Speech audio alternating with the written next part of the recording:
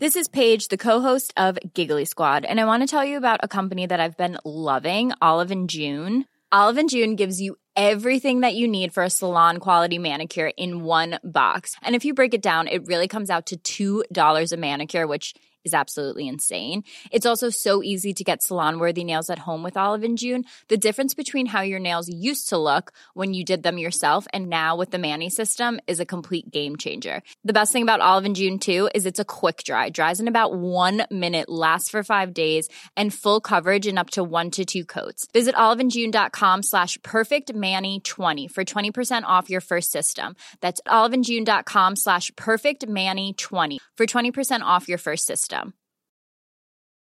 Ready to pop the question? The jewelers at BlueNile.com have got sparkle down to a science with beautiful lab-grown diamonds worthy of your most brilliant moments. Their lab-grown diamonds are independently graded and guaranteed identical to natural diamonds, and they're ready to ship to your door. Go to BlueNile.com and use promo code LISTEN to get $50 off your purchase of $500 or more. That's code LISTEN at BlueNile.com for $50 off. BlueNile.com, code LISTEN. Hiring for your small business? If you're not looking for professionals on LinkedIn, you're looking in the wrong place. That's like looking for your car keys in a fish tank. LinkedIn helps you hire professionals you can't find anywhere else, even those who aren't actively searching for a new job but might be open to the perfect role. In a given month, over 70% of LinkedIn users don't even visit other leading job sites. So start looking in the right place. With LinkedIn, you can hire professionals like a professional. Post your free job on linkedin.com/people today. Jeffrey is like the friend of yours who tries to bring you down. You are friends, but he keeps insulting you. He's like the bottom of the bucket crab. You make attempts to improve yourself, and Jeffrey reels you back in. Just one more game. I need someone to play support. You've been trying to improve yourself to get onto the good habits, but Jeffrey needs a partner for his instant gratification. And so time and time again, you find yourself sucked back into the pleasurable moments of video games, drugs, drinking, partying. Jeffrey isn't a good friend, so why have you stayed around? The truth is that you don't fully respect yourself, and you aren't ready to go it alone. You would rather have someone who's a bad influence on you rather than be the only influence on yourself, and that's a shame. But it's hard because he's one of the very few friends that you do have. Adonis. Adonis doesn't have friends. He has a band of brothers, a tight-knit group of high-value men who are strong, like-minded and generous and kind, community-orientated. Adonis's brothers have the values that Adonis himself respects. That's what makes them so great together. Adonis did go through the trials and tribulations of being the lone warrior, but he knows that the real success in life comes when you find a good quality group of friends. How does it feel to have a good group of friends? Kinda hurts to even think about it, bro. When I was in primary school, I would have been around age 11. At the end of primary school, at the end of year 6, there's like a prom that everyone goes to, and I remember that my group of friends were going to join this other like girl group and all get into the same limo. I remember the girl who was hosting this, it still hurts, bro, come up to me with her friends, and like a couple of my friends were next to me, and she asked me to like rip my ticket, like rip the invitation, that she didn't want me to come. Like I'd never really even spoke to her, and my friend was like defending me. Inside of my mind, I didn't even think, I just automatically blurted out, oh, I couldn't come anyway, and so I didn't go to the year 6 prom. At the end of high school, in the year 11 prom, so I'm about 15 or 16, a similar thing happened where the friends that I had been with through all of high school, we all arranged like a limousine to go to prom. There was only enough spaces for like 7 people or something, and I had one of those like, you know, seats there, up until a friend's girlfriend's friend wanted to join, and then I was like kicked out of the group. And so my dad dropped me off like in his car, like oh man, breaks, bro. I'm still salty about that, man.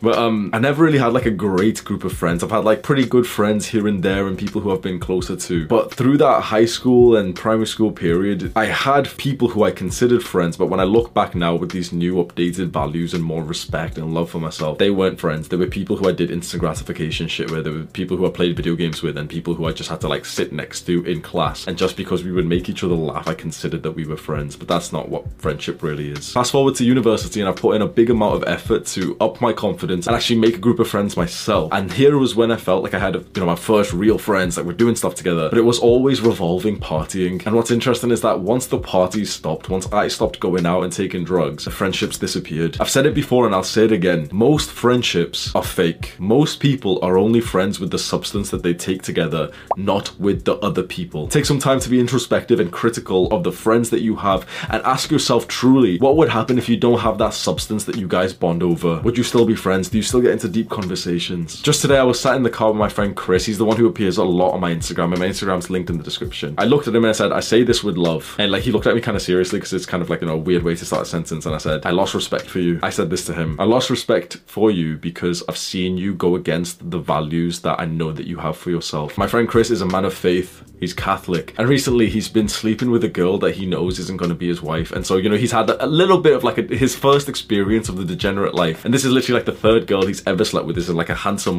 this guy gets girls. This guy could get like a lot more girls. He could sleep with a lot more girls, but he's always held off with that sense of like, you know, staying faithful. This is his first experience of the degenerate lifestyle, and he kind of knew that it wasn't for him, but he just kept on going back for the sake of pleasure. And it was only today that I kind of like, you know, enough is enough. I'm gonna call him out on his bull. Literally told him that, and within like an hour he's saying like, yeah, like he's just gonna end it with this girl, and like he appreciates me telling him. That's what good friends, that's what brothers do. We call each other out on each other's.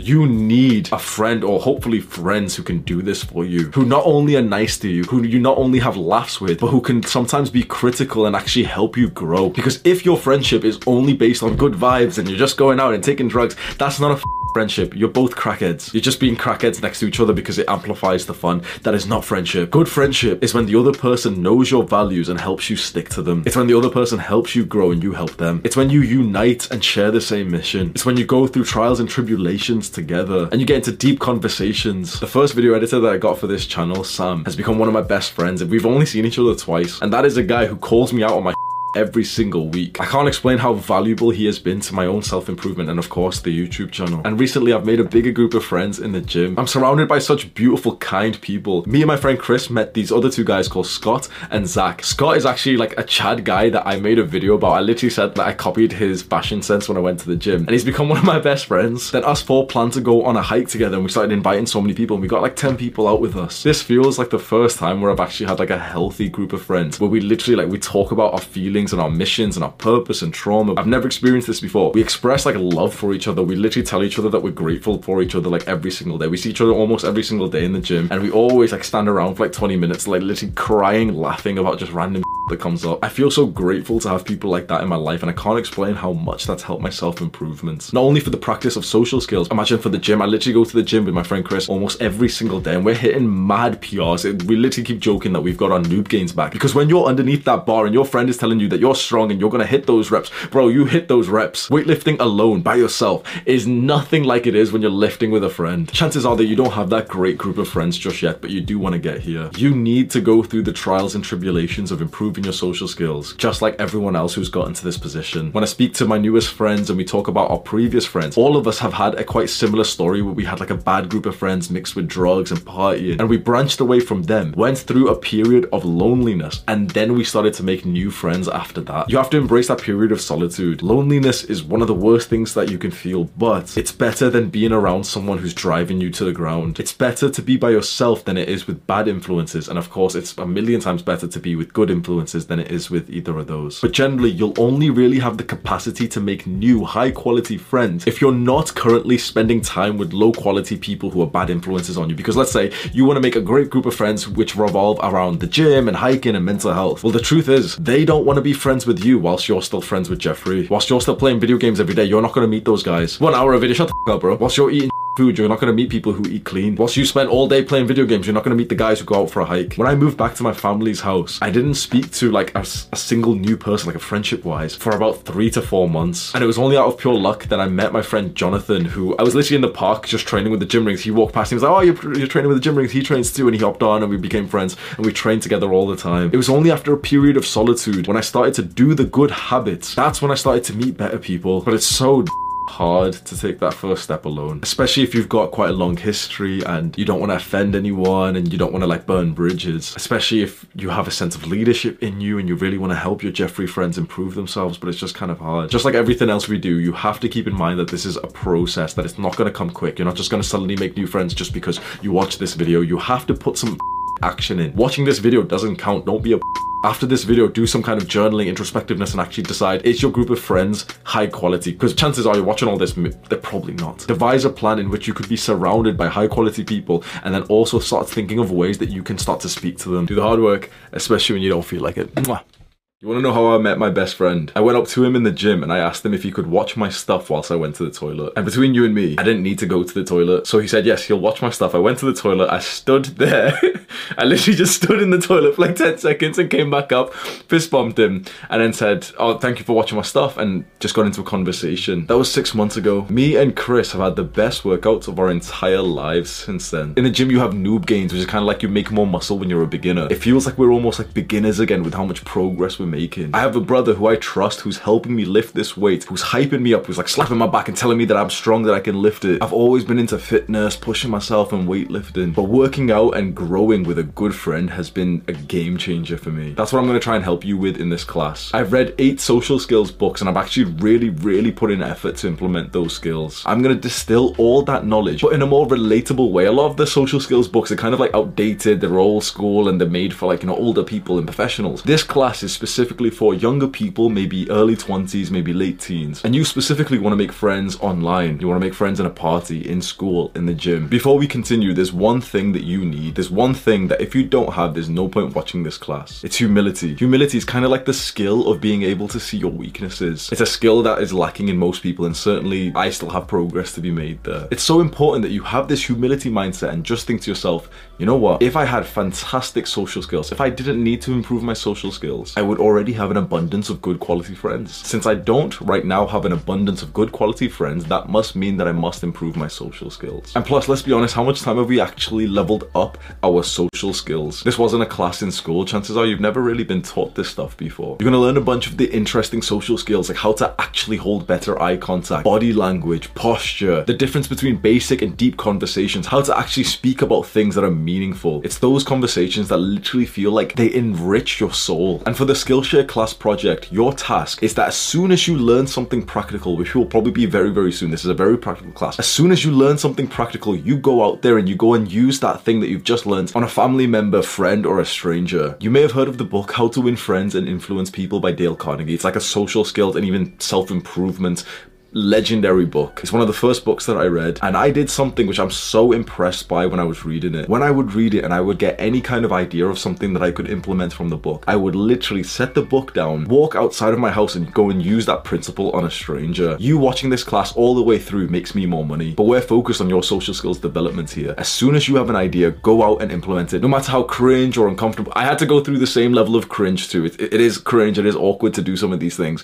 but what's more cringe and awkward and uncomfortable and painful than, you know, going out there and trying a social skills principle is loneliness. Following this class is going to be your plan of action to get out of the horrible pain of loneliness. So I hope you'll join me and click on the next video right now.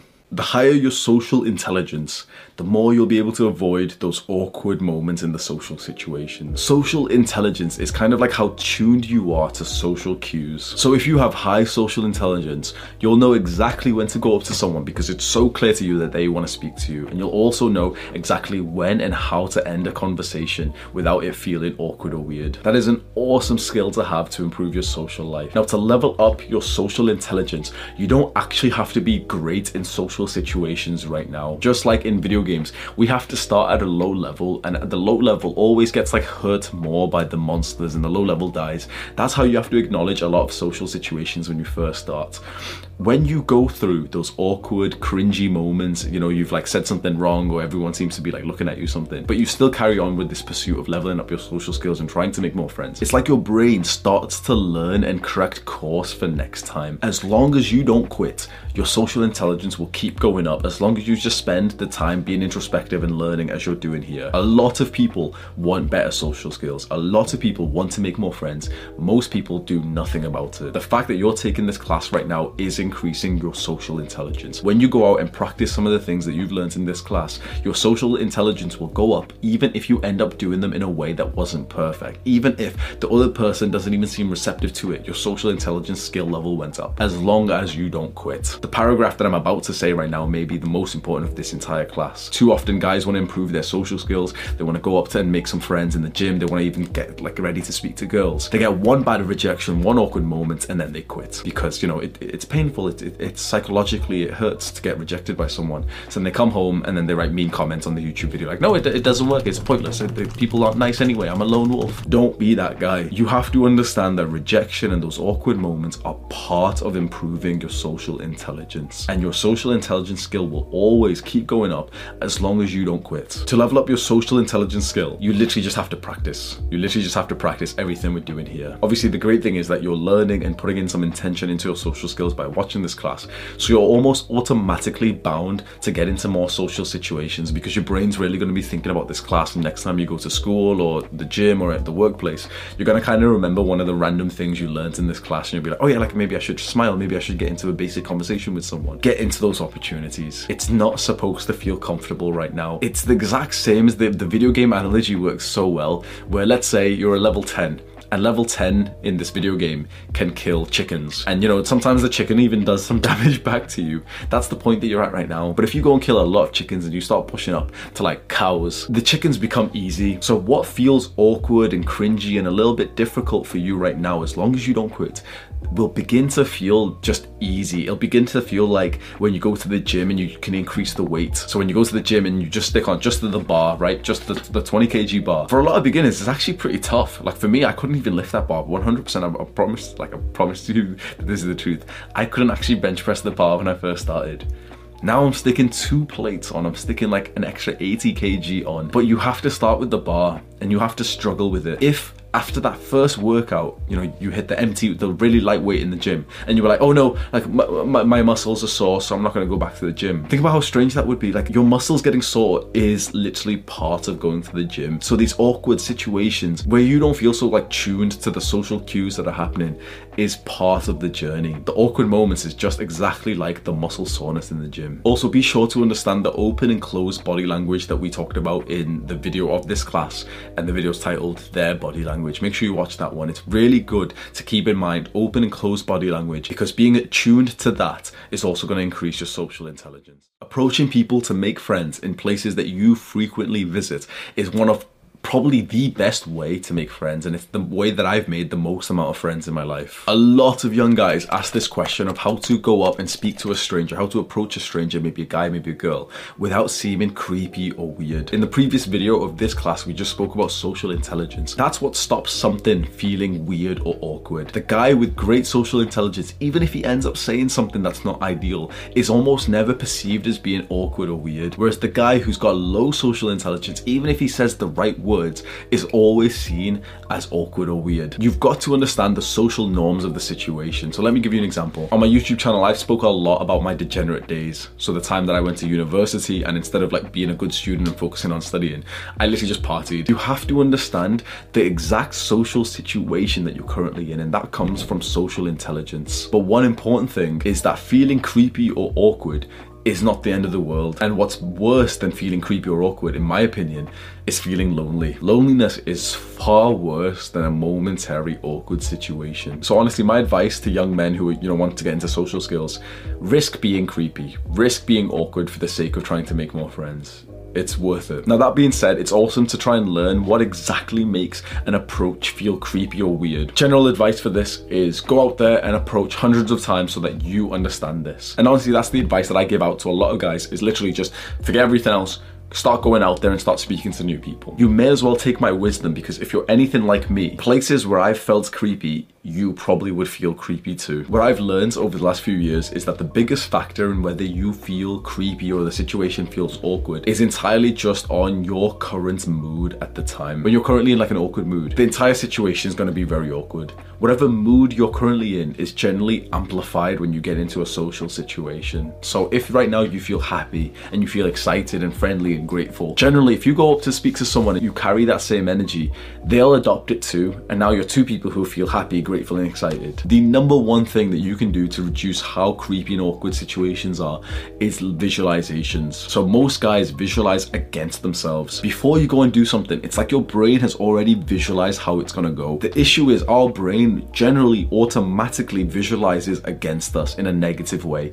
and we don't ever change that. We don't manually visualize things. So before we go to speak to a new girl or a guy, it's like our brain almost envisions us to like do it wrong and everyone's looking at us. It's like we get a flash of that like future memory as if it's about to happen. If you don't manually visualize something else, that's probably what's going to happen, because remember, our body responds to what we think. So if you allow your brain to automatically visualize rejection and failure, your body is going to respond to that, and now you're specifically going to go up to this person like a failure. You're specifically going to go up to this person with closed body language, feeling awkward. You've already seen yourself getting rejected by them before they've done it. What if we flip this script? Instead of just allowing your brain to negatively visualize against you, you manually, almost forcefully put in the ideal flash that you want to see. Or you see the flash of like you like fist bumping the group of guys that you just go and speak to. You need to manually put these thoughts into your mind, because now think about what happens to your body after you've just visualized success. Your body responds to what your mind thinks. So instead of going up as the guy who's already been rejected by these people, you now go up as the guy who's already fist bumped and, you know, become like acquaintances with these guys.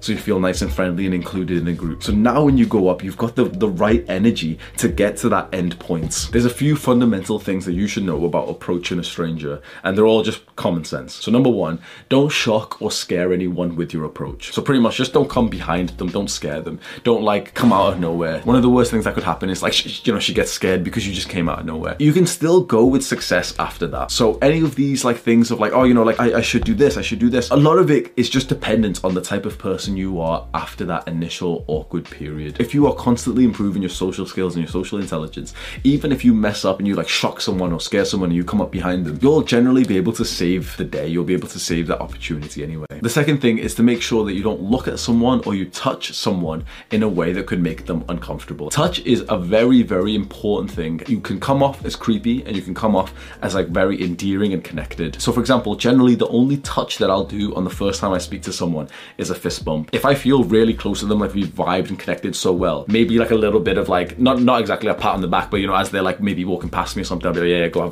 have a good workout or something like that. Now I generally would not even do that with girls. That being said, with girls I still fist bump. So again, a lot of this is just based upon your social intelligence and your own personality in social situations. Just try to think to yourself, okay, what is like the appropriate way to touch each other? You do definitely want to break the touch barrier, because a conversation where you just kind of like stood up and then you kind of say goodbye and walk away feels a bit weird. So you always want to do some kind of thing of like a handshake, or you know, like one of these ones or one of these or one of these or something, even a hug sometimes. You always want to do something like that, because it really smooths in the environment. And of course you can make this a little bit awkward. So a lot of guys, especially white guys, they don't know like how to go for like this type of handshake, and so they'll do it wrong or something, right?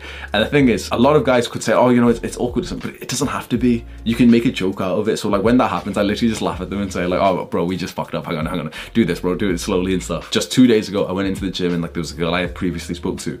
I went for a fist bump and then she went for a handshake and she pretty much just cabbaged my hand. And so we laughed about it, and I said, like, you've literally just turned me into a cabbage. And it's like, you can make these awkward moments like a funny situation that you guys can bond over. The third thing of avoiding this awkwardness and creepiness is that a lot of my approaches personally have compliments in them. I find that that's like the best way to go up, is that I straight up just go up, and generally in the gym I'll compliment someone's hard work and I'll compliment their physique. Now you can see that straight away, for a lot of guys that might be too far to think, okay, wait, compliment someone's body. This again, like everything we're doing here is balanced as your social intelligence, and your social intelligence is literally just how often you're getting into these situations, so that you start to like cultivate this idea of what is acceptable or not. So it's important to know which kind of compliments make people feel good and connected to you, and which one can actually kind of creep them out a little bit. It's just very, very dependent on you. There's a compliment, for example, that I could say that works for me, that gets like someone interested in me, which if you tried might not come across as well. Compliments are not just words that we speak. It's everything else. It's just who we are. A lot of the social skills in this section of like being creepy or not, it's just about discovering what works for you. So there isn't really like a nice easy answer for me to just tell you, oh yeah, you know, just say this thing, because you need to go out there and face the trials and tribulations of being creepy and awkward sometimes. It's not the end of the world. I've been creepy and awkward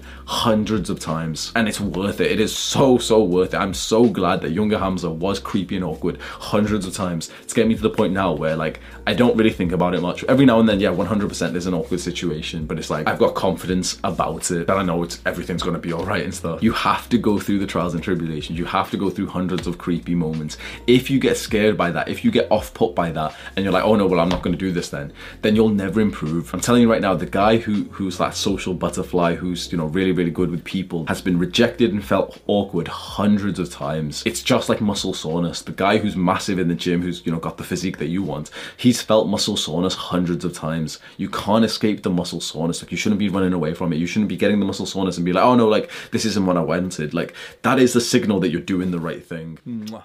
So you probably already knew that smiling and looking friendly is really important for social skills, but you're just not sure on how to smile properly, to give a smile that doesn't feel creepy or weird. So right now, when you're reminded of this advice to smile, you're probably thinking, smile, and then you remember, smile with your eyes. It just feels weird and authentic because you don't really feel like smiling. It was just like a random reminder of, oh yeah, those YouTube videos told me to smile. And that was the important word right there, feel. To smile properly, you don't want to fake like the physical world, the real world, you know, the smile, the muscles and stuff. That's not what we focus on to smile. To smile, we focus on the feeling, like the psychological thought in our head, not the muscles on our face. Smiling is just a symptom of how you're feeling. So don't focus on smiling, just focus on being happy and being cheerful. Dale Carnegie quoted William James in his book, How to Win Friends and Influence People. And William James said, the path to cheerfulness, if you are not currently cheerful, is to simply just act cheerful. So it means that you can literally just turn on the emotions. Imagine we have like emotions in a tap. You can choose which emotion to turn on. Within 5 seconds from now, I could genuinely get angry because I just remember something that I was angry about. And you could do the same thing. If right now you remember something that makes you happy, you'll start to smile. If you visualize something that would make you happy, maybe it's not even a memory, maybe it's just like a future visualization, you'll start to smile. Whatever we think, our body responds to. And the way that I always tell every guy that this is the truth, that whatever we think in our mind, our body responds to. What happens when you think a sexy thought? You get an erection. Because even if you don't do anything, your body responds to whatever your mind thinks about. So if we have a visualization of something that makes us happy, our body will respond and we'll start smiling. So to smile properly, literally just visualize yourself being happy. See yourself with like a great big, like teethy kind of smile, which you're not holding back for any kind of insecurity. You've got like the wrinkles around your eyes. See that in your mind. See the situation that you're in. Like, why are you smiling so much? Who are you next to? What was the joke or something? The more you focus on that, the more you'll just start to like burst into a massive smile in the real world. You can also use just simple reminders. So reminders are just kind of like affirmations. So sometimes, because we're quite busy in our modern day and we don't really like focus on, oh yeah, I should be really cheerful right now, I'll go through the day and I'll just kind of remember a short sentence which I've tried to ingrain into my mind. So there's a couple that I have, and one of them is just simply be cheerful. As soon as that somewhat just pops into my mind, I'm like, oh yeah, like I could be more cheerful right now, and it just instantly reminds me that I can control my emotions, and I would rather be cheerful than just be sat here just like mindlessly daydreaming. So you've just learned that you can induce a genuine proper smile through focusing on the feeling instead of the actual muscles on your face, and that you can remind yourself to be cheerful, or you can visualize yourself being happy, to have that perfect friendly smile. We make our first impressions of each other within just a few seconds, and in those few seconds, they don't know your personality, or do they?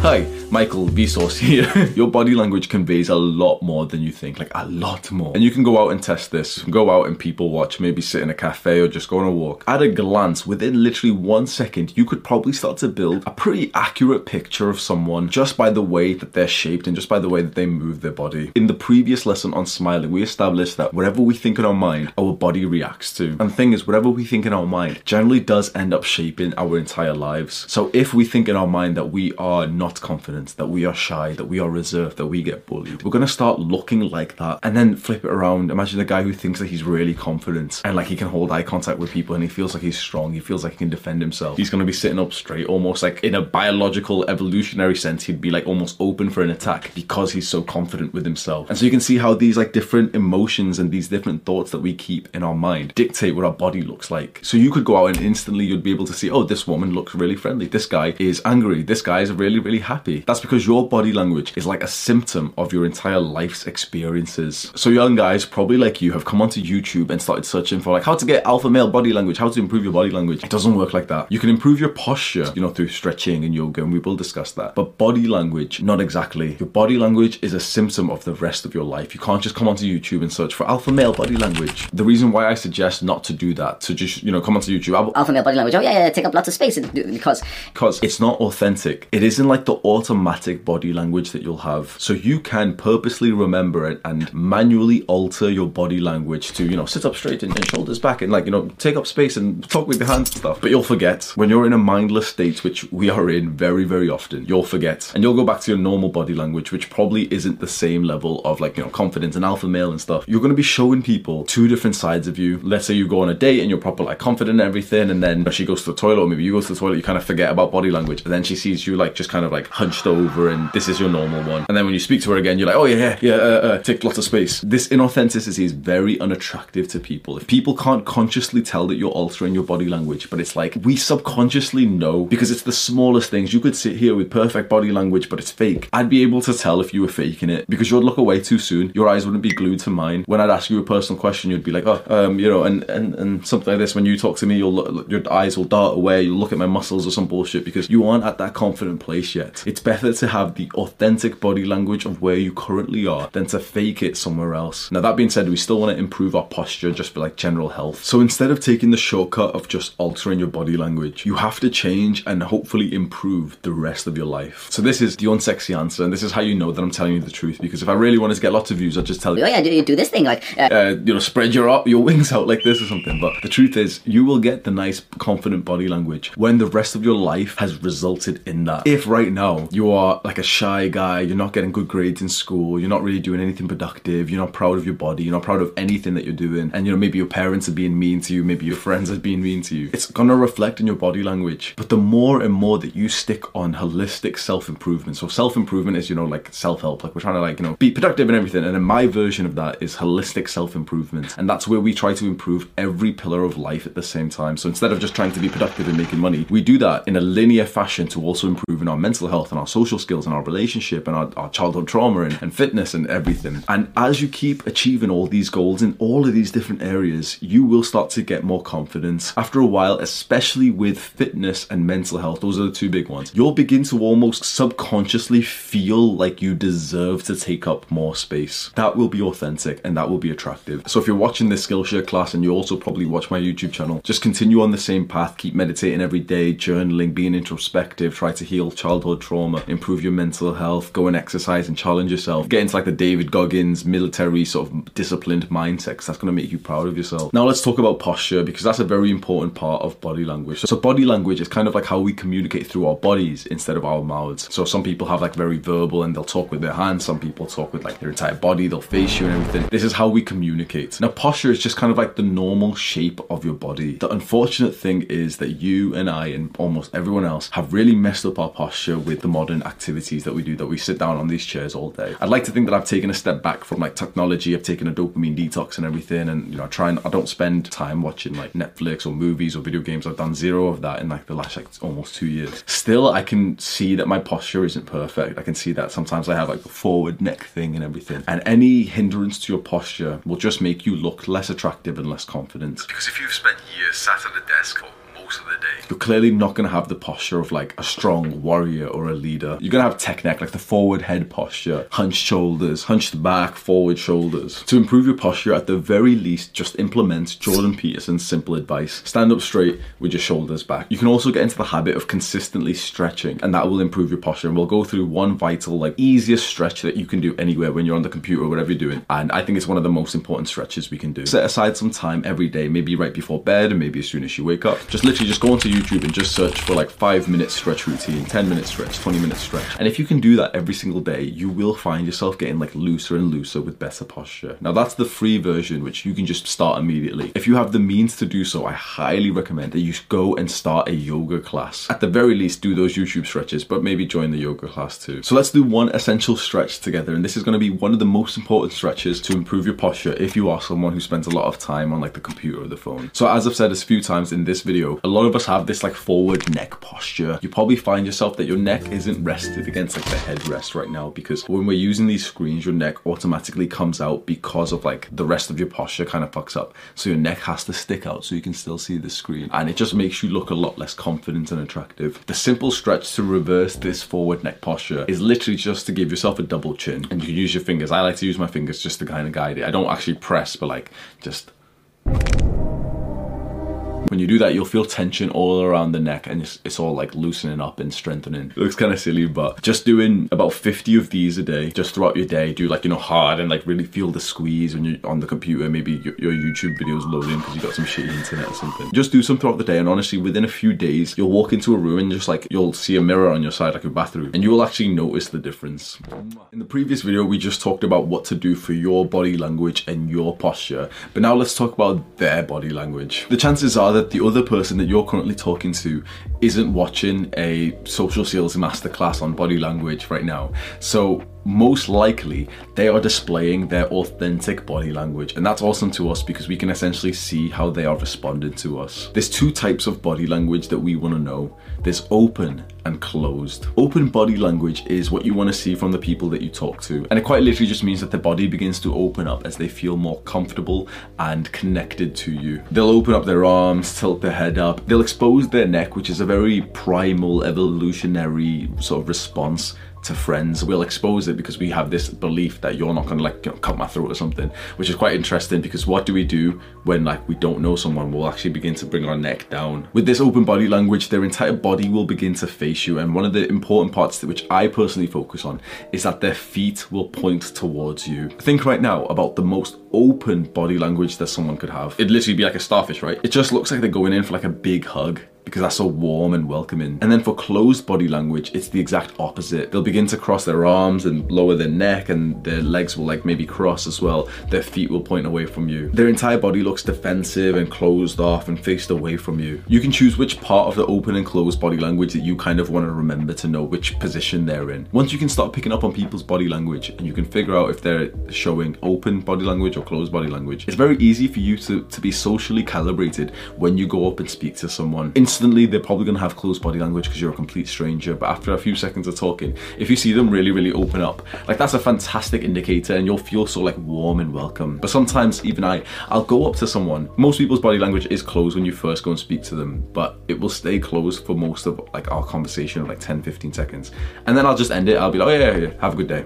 Because I can just tell that this person isn't so interested and they're a bit defensive right now. They're not used to someone just coming up to speak to them. And honestly, for me, I literally just look at their feet. It's the easiest way to find out if someone is receptive to you or not. If their feet point towards you, both feet, then they are interested in this conversation and they want to stay here and talk to you. If one foot is away from you but one foot is on you, then it usually is like still a pretty good sign. They're giving you like the time of the day. If both feet are literally just pointed away from you, pointed towards the exit or something, they're just usually not interested. It's also really nice to see this in group settings, to see how people's foot structure is, and you'll always be able to see who like the most important person of the group is, because everyone will have at least one foot pointed towards that person. If you're ever in like maybe a group of like 2-3 guys and you're finding that like they're facing each other, that both of their feet are together, you essentially could slip away. And it's very important, which we'll discuss soon, of having social intelligence to know where you actually are welcomed and accepted. Because personally, if I'm in one of these situations and I notice, like I'll go up to speak to like 2 guys or something in the gym, and I'll notice like both their feet are looking at each other, they're kind of having a conversation with each other, but I'm kind of there too, then I'll just kind of be like, oh yeah, like boys, I'll go do my workout. Boom. Instead of me just awkwardly sat there like trying to interfere with the conversation, trying to like, you know, hopefully make friends or something. It's a very quick way of finding out if someone is receptive. Now, it's important to note that this open and closed body language isn't going to be 100% perfect. So you can make mistakes on it because it isn't a completely valid topic. Because for example, someone could have closed body language because they're cold. A lot of girls who I know for a fact are open to me and like, you know, are friendly to me, and maybe the girls I've dated before, they'll still sometimes have like this closed body language because it's just kind of like what's comfortable for them. So a lot of girls like just end up crossing their legs, not because they're closed off to like the environment, just because that's how they literally stand. Sometimes like I do find that it's literally more comfortable to cross my arms. Sometimes when I'm using my phone, I like crossing one arm underneath this one like this, so that I can have my hand like a little bit higher, so I don't have to like, look downwards. And this is kind of like a semi-closed position right now. So you can't trust this, like, the body language analysis type of stuff that you see on YouTube, because in the real world, it isn't as accurate. The one thing I would say is just to simplify it. Within a second, just decide whether this person is open or closed to you. Are they, currently like this? Are they like continuously walking off? Are they pointing their feet away? Or are they like really receptive? They're facing directly towards you. You should be able to tell within 1 second. We don't want your eyes to be like scanning across and seeing like, wait, her left middle finger is like this, so that means that she's like 73% open or something. We don't want you to just get weird about it. Just within a second, you should just conclude in your mind, this person is open, this person is closed. If they're open, proceed with a lot of the advice that we're going to go with. If they're closed, probably just maybe see how it goes. But like, honestly, if someone seems close to me, like, I just end the conversation right there. I'll just maybe give them a fist bump and I'll walk off, because I don't personally want to speak to someone who also doesn't want to speak to me. Mwah. Eye contact is another fundamental social skill, and unfortunately it's something that a lot of guys struggle with, especially with girls. If there's just one improvement that you focus on from this class, which is going to increase your chances of attracting a girl or even a friend, it's eye contact. Eye contact is literally just you looking into their eyes as they look at yours. It's simple, but it actually feels quite challenging. It's quite difficult sometimes. It's because we're so self-centered. Why we don't look into someone's eyes and why we glance around the room whilst we talk, and we do this type of stuff, and we don't look at someone when they're talking, we look away or something. It's because we're just overthinking about ourselves. It feels strangely comfortable and also strangely right. Like, did you just see then? I looked away there. It feels strangely correct to do that when you're talking and when you're listening to someone, because it just feels like it has this sense of comfort to break eye contact and just kind of like drift off as you kind of like, pretend to think about something. You need to right now understand that you can look into someone's eyes and also spend some time thinking about what to say. So if I was talking to you right now and I'm holding eye contact with you, like I'm looking right into my camera lens, there'd be times I'm completely going to be honest, I need to improve this as well, that I'll be speaking to someone, and when I'm kind of like thinking of what to say, I'll drift off like this. That's like an unattractive trait. Now, of course, you don't need to be like, fully staring at someone, but I would say that pretty much all of us need way more eye contact than we need less. So don't worry about like too much eye contact. Don't worry about like staring or anything. As long as you're following the rest of the principles here, and they've got an open body language, you've got an open body language, you're smiling authentically, then just being focused on their eyes and almost being stuck to it like sticky toffee, just like gluing it around when you're talking, when they're talking, is so much better. Like, this is total presence. Now, you can take the general advice that you've probably seen, which is, oh yeah, eye contact's important, look into their eyes. The thing is, if it was that easy of looking into their eyes, we would have done it. Just like a lot of the things we're discussing here, eye contact is a symptom of something else. And us guys who are like slightly socially weird, we're trying to like cheat the thing of saying, oh yeah, eye contact is important, like stare into their eyes. But we never seem to make like a huge improvement because of that, because it's not eye contact to focus on. Eye contact is a symptom of being interested in the other person. And specifically, this word's going to be weird, and I'm not a very spiritual person, but it's being interested in the other person's soul. Put your thoughts onto them. Use your empathy and feel how they feel. Like, who is this person? What is their story? What are they going through? How do they feel right now? When you're speaking to someone, when you're looking at someone, your entire focus should be on them and their story. You want to like gaze through their eyes to like understand who this person is and how they feel. Like, if you have this great eye contact, and not like the manual eye contact where you're just like looking at someone, that eye contact where you're trying to discover who this person is, you'll begin to just come up with pretty accurate conclusions just by like looking into them. So eye contact is all about ditching the constant self-analysis and taking an interest in the other person. And this is really important. Eye contact is so fundamental, but so many guys struggle with it because so many guys think eye contact is just the physical like muscle. It's just like the eyeball, just make your eyeballs glued to her. It's the same thing with smiling. So many people think smiling is just like smiling with your mouth and your teeth and your eyes. That's not what it is. Think of almost everything we're doing here as a symptom of like the underlying reason, like the purpose of why we do those things. You never thought eye contact was so important because of like the fact that our eyeballs just look at each other. Eye contact seems important because it's a level of connection that we have with each other, but that connection isn't just in the physical realm of just eyeballs looking and staring. Like, people can tell when you're doing that, bro. People can tell when you're literally thinking eye contact. Hamza said eye contact. It's not eye contact you should be thinking about. It's taking an interest in this other person and being so like curious about who this person is. And the way to find find out is literally just like look into their eyes. It's not eye contact, it's a level of discovery. There is something special about real, genuine eye contact. You get this feeling of like revitalization, of feeling like you exist when someone looks into you. Not just when someone, glances past you and like they're thinking eye contact or something, but when someone literally makes you feel alive through their eyes. They make you feel like understood and acknowledged. And that's the gift that you can give to someone else. So what exactly should you do to improve your eye contact? We've already established that eye contact is not just the physical. Don't just think about, gluing your eyes to them. Instead of focusing on the physical of them, I don't know, is the eyeball a muscle? I don't even know, but the organ of the eyeball just moving towards them. Think specifically about acknowledging their existence. That this is a real person in front of you who's had their entire life story before you. They've had traumas and heartbreaks. That's what you want to have empathy for. Have an interest in that, and anyone who has an interest in you will hold your eye contact back. And try not to be upset when someone doesn't hold eye contact back. Like, it feels awesome when someone does make us feel acknowledged and understood, but a lot of people are in that modern day days where, we're sat here trying to nourish their soul through eye contact, and that person's thinking about their to-do list and what they're going to eat later and how they're going to hit their macronutrients for the day. So try not to be upset if someone doesn't actually hold your eye contact. So you've just learned that eye contact is way bigger than just looking into each other's eyeballs. Eye contact is about looking into each other's souls and personality and life story. And the best way to hold eye contact is to generate thoughts about them instead of yourself.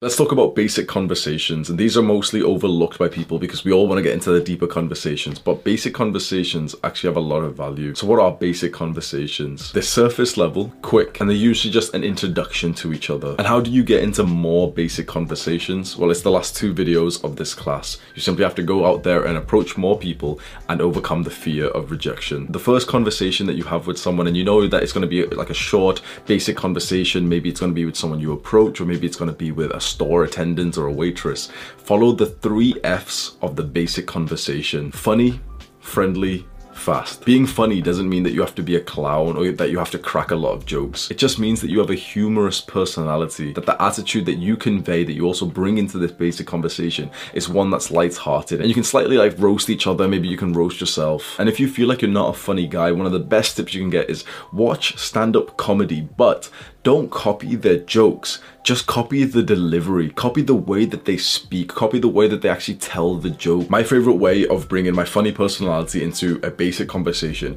is just to roast the other person in a way that isn't insulting, in a way that is so obviously not true. For example, if you meet a strong guy in the gym, you can roast him and say oh yeah, go grab those 4-kilogram dumbbells for your chest press today, bro. The second F of a basic conversation is friendly. Now, even if you're gonna roast, make sure that you don't insult the other person, don't offend the other person. That doesn't necessarily mean that you have to walk on eggshells. The best case scenario is for me to act 100% authentic, because then they'll like the real me. And so the authentic version of me does roast people, but not in a way that generally insults them. To be more friendly, make sure you smile, make sure you hold eye contact. You've got to see in your mind that this person in front of you is a friend, he's a member of your tribe. You don't need to look all serious or look like an alpha male or try to mog this other person. You don't need to think that this person is in competition with you. They probably are in the grand scheme of things, of the sexual marketplace and everything, but generally you don't want to have that mindset when you go up to try and make a friend, because you want this person to feel like you're on the same side. And the final F, and probably the most important for the basic conversation,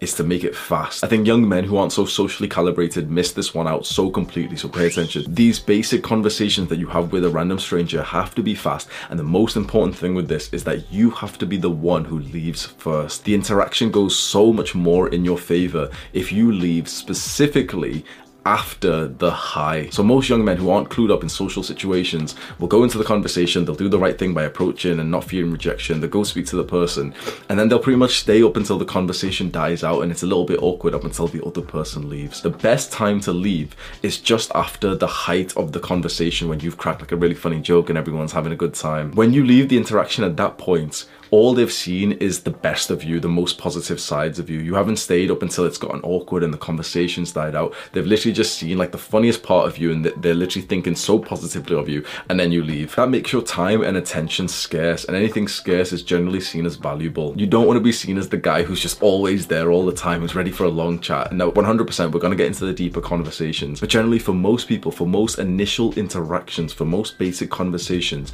you want it to be fast. Literally just a minute or 2 max. max, sometimes just seconds. Don't stress out about that too much right now because you need some practice, you need some experience out in the real world to really be socially calibrated to know how long this initial conversation should last. And finally, if you're wondering what literally to talk about in these basic conversations, they are entirely about the right here and the right now. So what is happening around you right now? So, oh, we're in the gym. What workout are you doing? I'm doing this workout. We're waiting in line for the store. Oh, did you buy those cookies? Because I don't like those ones. Whatever is happening right here, right now. And you can tell with these short right here, right now interactions, they could literally last just seconds up until that specific conversation topic has died out. And that's completely fine. So basic conversations are nice, and it's very worthwhile to just take some time and almost visualize the next basic conversation that you could have with someone that you consistently see. So maybe it's a shopkeeper or someone in the gym or someone that you always walk past. A 10 to 60-second conversation, which is now going to be funny, friendly, and fast. Basic conversations are nice, but let's try and level it up to be deeper in the next video. Deeper conversations are meaningful, personal, and they last longer. How do you get into more deeper conversations? First, you have to get into more basic conversations. So it's almost like a funnel. We first start approaching, we get into more basic conversations, and some of these basic conversations will naturally enter a deeper conversation when things like the logistics line up, as well as your personality connecting with the other persons. The best deeper conversations follow the 3 Ps: personal, private, presence. For personal, the conversation has to start getting deeper. You have to start asking personal questions. You both open up something that you wouldn't tell just anyone. So when the vibe seems right, when they seem really receptive to you, when they don't seem like they're in a rush, you're both holding really good eye contact, you're stood kind of close to each other, that's when you can start to level up the questions and the conversational topics until eventually you're asking something that's pretty personal. You'll find in these opportunities, the other person usually mentions something that you can then ask about. So for example, you're having a basic conversation in the gym, you've just asked them what they're training today. They've said legs, they've said, oh yeah, the training's getting better now. You ask them like, oh, what was it like previously? And they say, oh yeah, it was kind of bad because their mental health wasn't so great. Well, there you go. They've literally just gave you the opportunity to level up the conversation and ask them a personal question. How's your mental health now? What was up with your mental health previously? The second P of a great deeper conversation is private. You'll get much deeper with someone if it's just the two of you, especially if you can get like a radius, like some free space around you of silence, but also being private away from other people. This encourages the other person and also yourself to open up even further. Most people feel much more comfortable opening up and getting personal when they're not surrounded by others who can hear their personal stories. Sometimes you can get the other person to move a little bit more private with you, and perhaps that's something to think about when you're a little bit more socially calibrated. Until then, sometimes it's just luck. Sometimes you'll just end up speaking to someone and before you know it, there's no one else around you and you guys can get like really deep in your conversation. The third P of the best deeper conversations is presence. And presence is kind of like giving your full focus to someone. That's when your eyes aren't darting around, you're looking at just them and you're focused on them. So here's an example of bad presence that I conveyed. My friend Nabil came down from Canada to meet me in Manchester in the UK, and we were sat in a bar, and just being completely honest,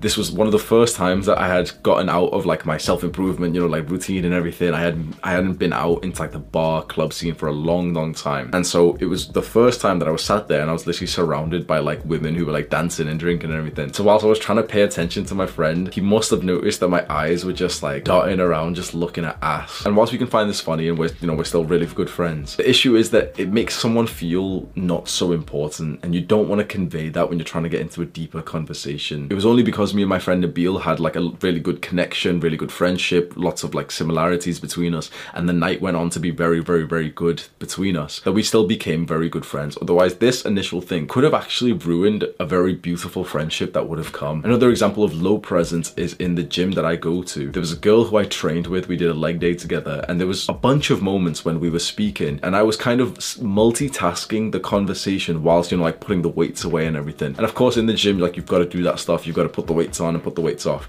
But I could certainly feel that we were in somewhat of a deep conversation, but it just kept on getting ruined by the fact that I was distracted and I was focused on something else. So it's just something to bear in mind. Sometimes you do have to be distracted in a sense to do the thing that you're in the environment for, but it really depends on what you value, because the best case scenario in a deep conversation is that it's just you and them sat together looking each other in the eyes and just giving each other total presence. Great presence comes when you're entirely focused on the other person, and you can build up a great level of presence through two things. One is long-term meditation. Meditation literally just increases the ability to stay present. It's a very beautiful thing. I'm not going to preach meditation here because I've spoke about it a bunch on my YouTube channel. I've linked my YouTube channel below as well in case you've literally found me on Skillshare. But meditation conversation is something that every single person should be doing. Now, the second thing that you can do is simply just set the intention to be more present. If you literally just say the words into your mind before the interaction, I want to be very present for this interaction, you'll increase your presence by at least twice as much. And now if you're wondering what literally to talk about in a deeper conversation, we really want to get deep and personal. Let's talk about our ambitions, our goals, our fears, our trauma, mental health, family, friends, opinions, mistakes. Deep conversations don't have to be positive all the time. They can be serious, they can be quite heartbreaking to talk about. And whilst that might seem a little bit negative, trust me when I say, if someone cries in the conversation with you, like they've really opened up something that they haven't said with anyone else, they're gonna remember that conversation. Of course, you know, we still want to make them feel good, we want to make them feel appreciated and everything. But oftentimes we live very lonely lives these days. A lot of us are facing, pretty much all of us are facing quite a lot of problems that we just deal with in solitude because no one is really listening to us. When you get into a deep conversation and the other person feels like they're listened to, and that they can open up to you and that they can explore the depths of their mind with you, it's addictive. They'll want to come back and speak to you again. If you do get into a somewhat negative conversational topic, which is still valuable, but of course makes the other person feel bad, make sure you do it with the angle of uplifting them. So explore the negative thing, let them speak, be a great listener, but then always try and end the conversation on a positive high note, which is like you kind of remind them like, oh, look how far you've come after you've experienced that adversity. So start the basic conversation in a positive, light-hearted way. Enter the deeper conversation, which may be negative, it may be quite traumatic, it may be like serious, but then make sure to end in a positive way as well. Being afraid of rejection is totally normal. Rejection can feel physically and mentally painful for us. We haven't evolved that much over the last few thousand years. We are still animals at heart. And when an animal is rejected from the tribe, something really spikes up in its brain to tell it, okay, act right, because now we're in a dangerous situation. You watching this have probably experienced rejection before, whether that's from a friendship group or maybe even a bigger social group, or maybe specifically from a girl that you went up to speak to. And there's two things that hurts with that. One of them is simply that those people rejected us and they didn't want to be with us. But the second is almost our social status. We don't want other people to see us get rejected. But whilst we fear rejection, what we really should be afraid of is regret and loneliness. Regret and loneliness are way more painful than rejection, especially if you can have a good mindset. It's the young men who have a bad mindset who really get hurt by rejection, because they get rejected and then they start thinking negatively about themselves. They get rejected once, let's say by a girl when they go and approach, and then they never go and speak to more girls. They're always scared of them because, you know, it's embarrassing. They have one bad experience with a friendship group and then they stay inside because all people must be bad. We must have a positive mindset going forward. We must think to ourselves, if this person rejects me, it simply means that we're just not compatible. Okay, good. Move on to the next person who you may be compatible with. Even if the odds are against you and let's say you have a 1% chance to meet someone who you really connect with, go and speak to 100 people, and although it hurts to go through 99 rejections, the one really good friend that you make from this makes it worthwhile. And in my personal experience, as well as what I've seen from other men, through all of the years that you actively go out there trying to improve your social skills, you'll never really get that many bad rejections. The worst rejections you get are usually from the people that you're already friends with before you go on this pursuit of improving your social skills and your self-improvements. When you simply go up to someone in a nice friendly way, whether it's online or in person, you go to speak to a guy that you might want to be friends with, you'll almost never come across someone who's totally rude. The overwhelming majority of people that I speak to, men and women, are nothing but positive and they're nothing but happy and excited when I go and speak to them. It's like your mind will play tricks. Your mind will play mental movies of you awkwardly being stood there and the girl not giving you her number or the guy looking at you weird. It never happens like that. At worst, if there is a sense of awkwardness, it isn't about you, it's just about the situation, because we're all so addicted to our phones these days that it's kind of weird for someone to,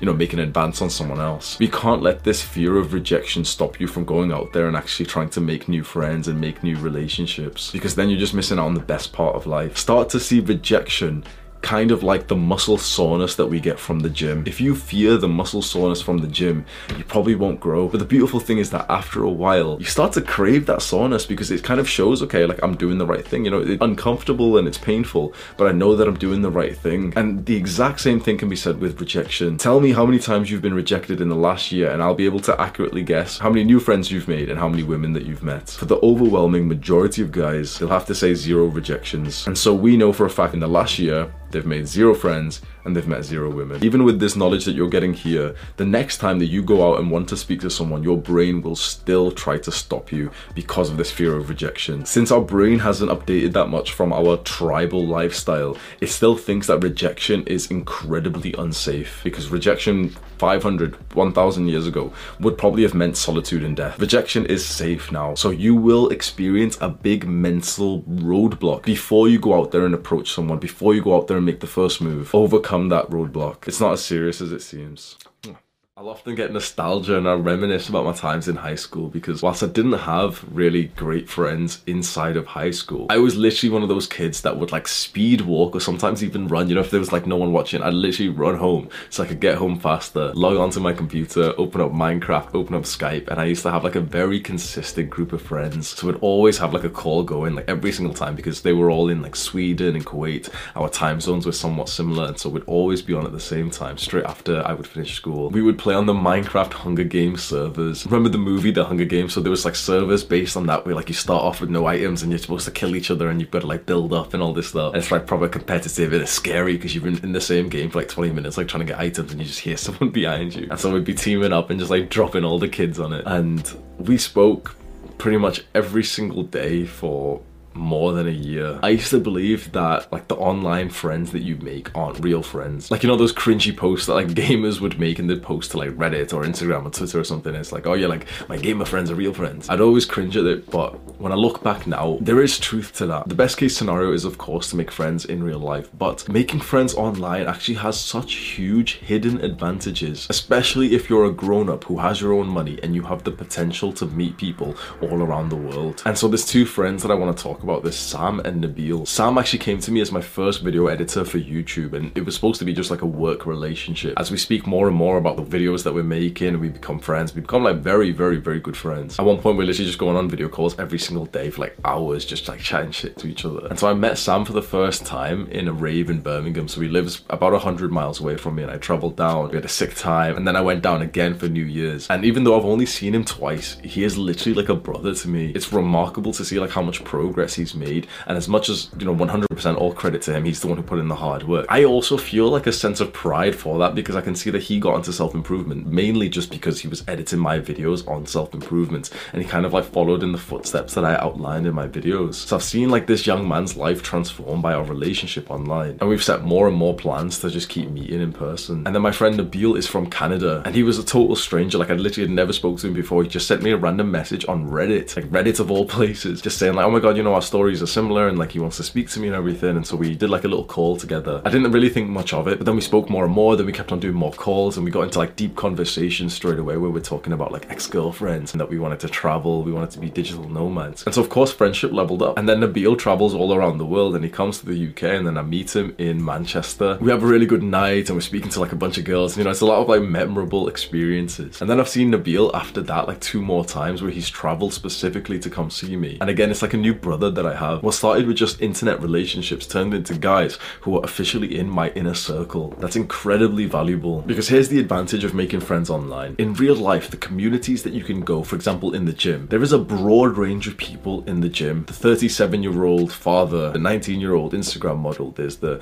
24-year-old entrepreneur, there's the 50-year-old woman. Even though we all share the hobby, the habit of going to the gym, we're all quite different. But online you can find micro communities where instead of just the community being the gym, you can find a community which is for like aesthetic bodybuilding because you want to look good and you want to attract girls, and you find like-minded guys. And for example, with my YouTube channel and the Discord server that I've made, and so many people have made good friends from there because I've packaged this community to be almost like a lifestyle. And so everyone in the Discord server and everyone in my community pretty much has the same interest. We all want to improve ourselves. We're all into meditation, reading, gratitude journaling, going to the gym, building an aesthetic body, wanting to be more confident, wanting to establish a brotherhood of friends. And so if there's 2 random people in my Discord server, chances are that they're actually very, very similar because they've been able to relate to me in the videos that I make. So how do you actually go about making friends online? First, start with being as authentic as possible. I know this sounds like wishy-washy advice, but just trust me. Be as authentic as possible. Exactly what is your interest? Take some time to think about this and journal this. If you got to be totally honest, what are you interested in? What kind of people do you want to be surrounded by? For me, for example, I'll say young guys who are building their body and they want to like look aesthetic, young entrepreneurs and influencers influencers, guys who are into learning about mental health and social skills and leadership. Next, find spaces where these communities thrive. So for example, you can go onto reddit.com and they've got subreddits, kind of like specific forums for every interest that you could possibly imagine. So you can find the subreddits for the specific thing that you're interested in, which could be like entrepreneurship. Or you can then go onto YouTube channels and then follow a certain YouTuber, and usually they start their own communities. Join those communities and then make yourself known, show your personality. Don't be like a vague person who's not really speaking, who's lurking in the shadows. Be that guy who's posting all the time, who's so specific with the stuff he's talking about, and he's relatable and he's telling stories. What's really nice about this is that usually in these communities, you don't even have to go through the basic conversations because you all share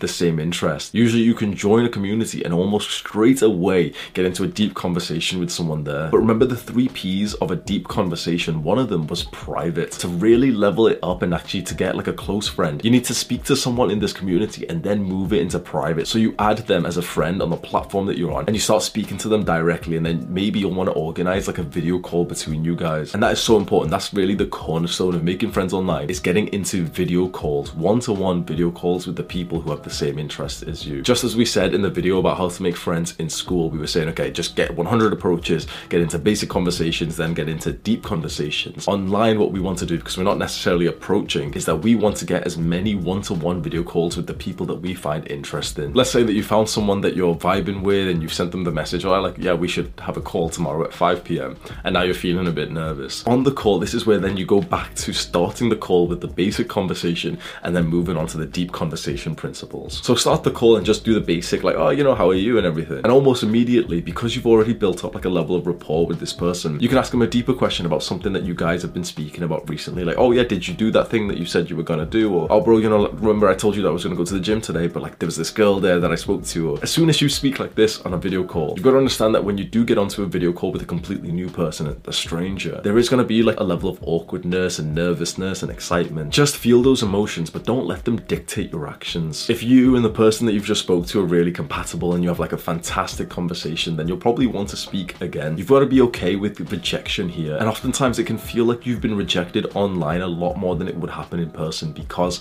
we all have like notifications and messages to go through. So for example, with my friend Nabil, he actually messaged me quite a lot more than I originally messaged him, because at the time my YouTube channel was like going up and up and up, and I was getting like quite a lot of these like offers to like, you know, be friends with people online and to like message each other and to go on calls with each other. So before our first call, I just kind of grouped him in with like, oh yeah, like loads of people want to speak to me, I'm so popular and everything. And it was only once I kept on like, you know, seeing messages from him, and he messaged me like 3-4 times, and then that's when like I was able to pay more attention. So if you find yourself in a position where you've sent a message and the other person hasn't responded, don't get disheartened by that. It of course will hurt a bit, but don't allow that to like make you feel bad and make you feel like, oh no, this person doesn't really want to speak to you, because the other person could be going through any number of things and they probably aren't specifically sat there thinking like, oh wait, I got a message from this guy, I specifically don't want to reply and I don't like him anymore. It's probably just like the person's busy, his mind is elsewhere, he's got different priorities, and that's completely okay. So at this point, you probably have like a couple of guys that you speak to. Make sure you continuously keep joining those micro communities. Make sure you keep on looking out for those places that you fit right in. Join those communities, make yourself known, have a good conversation with someone, and then move it into the private one-to-one messages. Then book a video call with them. The more that you go through this process, the more good friends that you'll make online. What's next after this stage of having video calls with each other? If you're up to it, you can start to organize meeting up in real life. What I would suggest is that as you're going through this entire process, never have it in your mind that, oh, like I'd never be able to meet this person because of X, because you could destroy some potential beautiful friendships with that mindset. So if, for example, the other person lives in a different country, there's still a possibility, like flights aren't that expensive, and I know that that seems crazy, but I want you to think, okay, are you gonna go on another holiday or traveling for the rest of your life? Of course you are. You're gonna go on a holiday at some point in the rest of your life. Would it not be awesome then to go on a holiday specifically to the country and the place that you've got like a good friend who's already there? You can organize your future holidays to go and meet the people that you've really connected with here. And also you and everyone else has more opportunities than ever to have this level of freedom, because a lot of people's work is moving online. A lot of people have gotten into like making online income, and flights and hotels are relatively cheap. Of course, the COVID lockdown slowed all of this, but I think that a lot more people will be traveling very soon. If you're interested in joining a self-improvement community of people who are like me, then I'll link my Discord server below. It has about 50,000 young men who are onto self-improvement, talking about fitness and entrepreneurship, mental health, family, friends, dating, everything that you can imagine that young men are interested in. There's a community linked below that I'm personally welcoming you to join. If you give me a kiss. Mwah. A lot of people are going to disagree with me and they say, okay, don't speak to anyone in the gym. Everyone's focused and, you shouldn't approach in the gym. You shouldn't try to make friends in the gym. You certainly shouldn't speak to girls in the gym. I completely disagree. The gym has been the majority of my social life, and hopefully you know me from my YouTube channel enough to know that I am a brutally honest person. I would tell you if I had bad experiences of trying to be social in the gym. It's only been positive. Entirely positive. Now, at first, when I actually wrote this script a while ago, the advice I was going to give was that you should only really speak to people who have already seemed kind of warm to you. You've made eye contact, you've smiled, and you've already gotten like a bit of connection between you two. So it's quite easy and frictionless once you've already smiled at someone to just go up to them, fist bump them, and ask them about the workout, whatever, what's their name, whatever. That being said, there's been a lot of times where I've just walked up to someone who hasn't even like looked at me, and I've just spoke to them. We've ended up becoming friends. One of my best friends right now is named Chris. I went to Mexico with the guy. So I met him in the gym like a couple of months ago and we've literally just went on a holiday together, and he wasn't like looking at me before I went to speak to him. He was minding his own business, so focused, like everyone says, but they're so focused in the gym. If I ask him right now, he'll say like, yeah, he's completely and utterly happy that I went to speak to him. I disrupted his workout, which I know we're not supposed to do. Everyone's going to disagree with me, and you shouldn't disturb people. But the truth is that when someone is on a rest break, the overwhelming majority of people aren't on their rest break like so determined for the next set or anything. They're fucking around, they're on their phone and stuff, right? If there's one of those gym rats who's like rocking forward and back waiting for the next set, okay, maybe don't go speak to him. But the majority of people would love to meet a friend in the gym. So with my friend Chris, at the time I had never seen him before, and he was on a certain machine that was kind of close to me. I literally just walked up to him and asked him if he could watch my stuff when I went to the toilet. Now, between you and me, and I've told him this as well, but between you and me, I didn't like really need to go to the toilet. Like I went and whatever. Sometimes you can force a piss out and stuff, but like I pretty much just like went to the toilet and just like stood there for 10 seconds and then walked back. It pretty much was just an excuse to just kind of talk to the guy. That really is the first piece of advice with making friends in the gym. The easiest way, if you do feel a bit shy, the easiest way is to be next to someone with, some stuff over the floor, like your jacket or your water bottle or something, and just ask them, excuse me, do you mind watching my stuff because I'm going to go to the toilet? And every single person is going to say, yeah, no problem. There's been like, I think, not with me personally, but with a friend of mine, there's been one time where the person said no, just because they were like, oh yeah, I've got one set left and I'm going after this. But generally, you don't need to worry about that. No one's going to find it weird that you've said, oh yeah, like, my stuff is here, I've got like my weight belt, I've got my jacket or something. Can you just watch it for a few minutes? Not only is this one of the easiest ways to just speak to someone and then you have a reason to come back and speak to them again, but it's actually a weird like psychological hack that when someone does like a favor for you, even if it's a very small favor,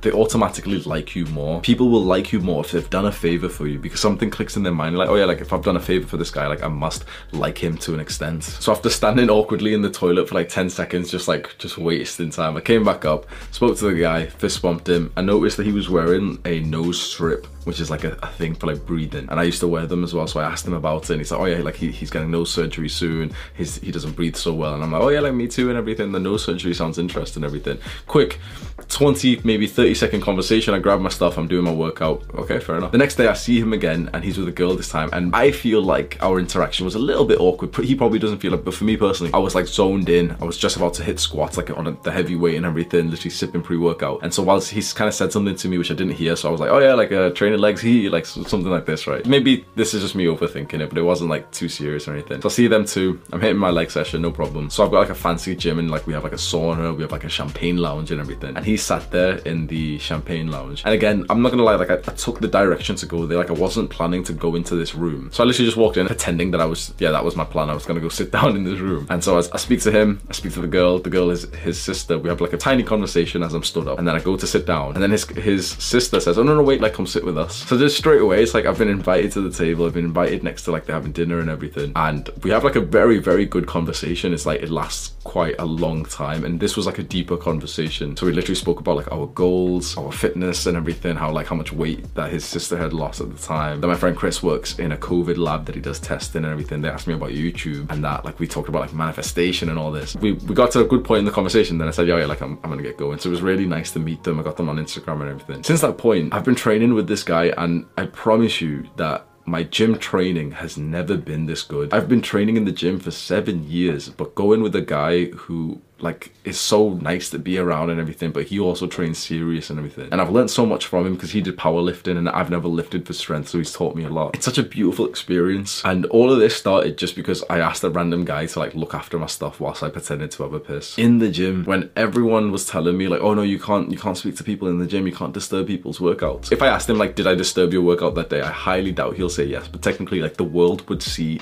it as I did, right? Because he was in the zone apparently. And I wouldn't say like he's like a lazy guy who isn't in the zone or anything like that, but the overwhelming majority of people would be very happy to speak to someone who's just nice and polite and friendly. So don't believe like this average person's mindset, which is like, oh no, the gym is just for focusing, like whatever. Like no one's that focused. So this is what you do to make friends in the gym. You go to the gym in a friendly mood and you're smiling, you're having a good time, you're excited for the workout. You make eye contact with everyone that you walk past. You eye contact, you give them like the little white person nod, which is just like, you do that, and anyone who's very receptive to that, you smile, and if you have the confidence, just walk straight up and just speak to them. You can go with a handshake, a fist bump. Trust me when I say, especially with guys, if a guy has looked at you and smiled and nodded at you, he would be literally so happy if you went up to him, fist bumped him and said, oh yeah bro, like I see you training here all the time, you're pretty jacked and everything. I'm trying to convince the younger version of myself who felt like this was too awkward to do. Now that I've been doing it for a while, I can't believe how hesitant I was of this when I used to think, oh no, they don't want to be disturbed. At least in my experience, pretty much everyone wants to be disturbed, and they wouldn't even see it as being disturbed because everyone wants to make more friends, and especially everyone wants to make more friends in the area that they are passionate about. It's kind of like a subconscious thing, but if you've met in the gym, you both instantly know that you have so much to relate to. At the very least, you've got like this huge hobby, which probably is both of your like main things that you guys do, that you've got similar. In terms of making friends in the gym, the most important thing to entirely just focus on is just getting rid of that limiting belief that tells you like, no, look, I'm here to work and everyone else is here to work and no one will want to speak to me. And in terms of speaking to women in the gym, take a slightly softer approach. Most of the time, if a girl hasn't looked at me and smiled, I probably won't go to speak to her. I often find that if I walk past a girl, she hasn't even like looked at me, then it's one of those where it's like, I don't really want to be going that far out of my like comfort zone to speak to a girl who hasn't even like acknowledged my existence. If a girl looks at me and smiles, 100% I'm gonna go speak to her today. And you need to start building the same mindset too. Generally, if someone looks at you and smiles, bro, why not just go up and just see if they're an interesting and friendly person that you'd vibe with? And I could list like 10 different conversational starters, but I don't think that's so important here, because in the gym, there's 100 different things to talk about. Like, oh, what exercise is that? Maybe I should try that exercise. And like, are you training? Like, it doesn't really matter what you say. The biggest thing, the one thing to focus on right now, like literally forget everything else, just focus on this. Make sure you truly believe that it's completely acceptable and encouraged to go speak to people in the gym. As soon as you truly believe that, you'll find that you'll automatically start doing it. And it is honestly like a very beautiful experience to make friends in the gym. When you really love going to the gym and it means so much to you, to make friends in that environment just makes you feel so whole and so complete. It's what we've wanted all this time. It's like we've wanted people to like lift with. We've wanted to like enter the gym with that old school Arnold Schwarzenegger vibe where you walk into the gym and like you know so many people there. And you know, we might say, oh, but this is distracting for your workout. But it's like, bro, I want to work out in a gym with 10 people, 20 people who know me and who encourage me. There's a video clip of me hitting deadlifts with these two girls who I just met, and they're like literally cheering me on and encouraging me. And my friend is stood there to the side and he's got a girl there next to him as well. So there's like 4 people just watching me hit a PR. That's a beautiful experience. And quickly, the story of that is that we set on 170 kg for the deadlift. And I promise you, I must have attempted it 4, 5, 6 times and didn't even get a single rep, 0 reps. I barely got it off the floor, you know, that mental hurdle. Didn't hit it at all. And then something just came about me. I went up to the girls who were training next to me and said, yo, excuse me, I'm gonna try and hit PR. Can you like encourage me? They're like, yeah, like they probably gotten serious, told my friend and everything, told everyone to hype me up. I hit it for like 4 reps straight. I couldn't even do it for a single one. I hit it for like 4. I don't know, man. I love having friends in the gym, man. Some nice stuff, bro. So in the next video, we're gonna try and learn about how to make friends in school. Mwah.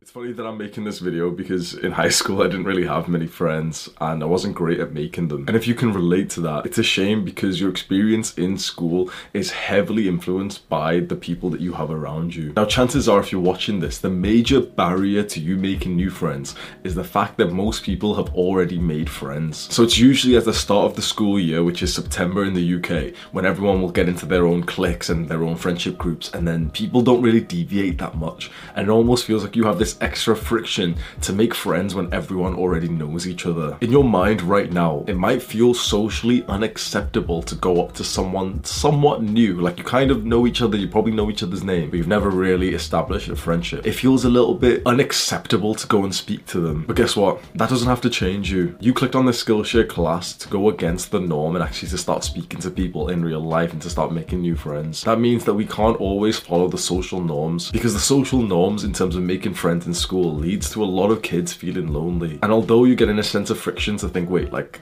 should I go speak to new people right now? But what if everyone's looking and, you know, it's kind of awkward? The truth is that loneliness is so much worse than that. You must believe in your mind that it is totally okay, acceptable, and even encouraged for you to go and make new friends no matter what month it is. That this is the normal, healthy thing to do. Let's start the specific advice in terms of making friends in school. It's all about those small opportunities which you have to speak to new people before and after your classes, and also through your lunch and your break periods. You already learned about basic conversations in this Skillshare class. If you're an ambitious man, make it your goal to have a basic conversation with as many people as possible, maybe everyone in your year. Make it your goal to at least have a small basic conversation with them. Not only would a goal like this power level your social skills for the rest of your life, but you'll also end up making friends this year instead of waiting up until the next school year starts. So here is like the autistic specific advice that you can take. Let's say that you're lining up outside of a classroom, so I'm assuming that COVID has stopped and you can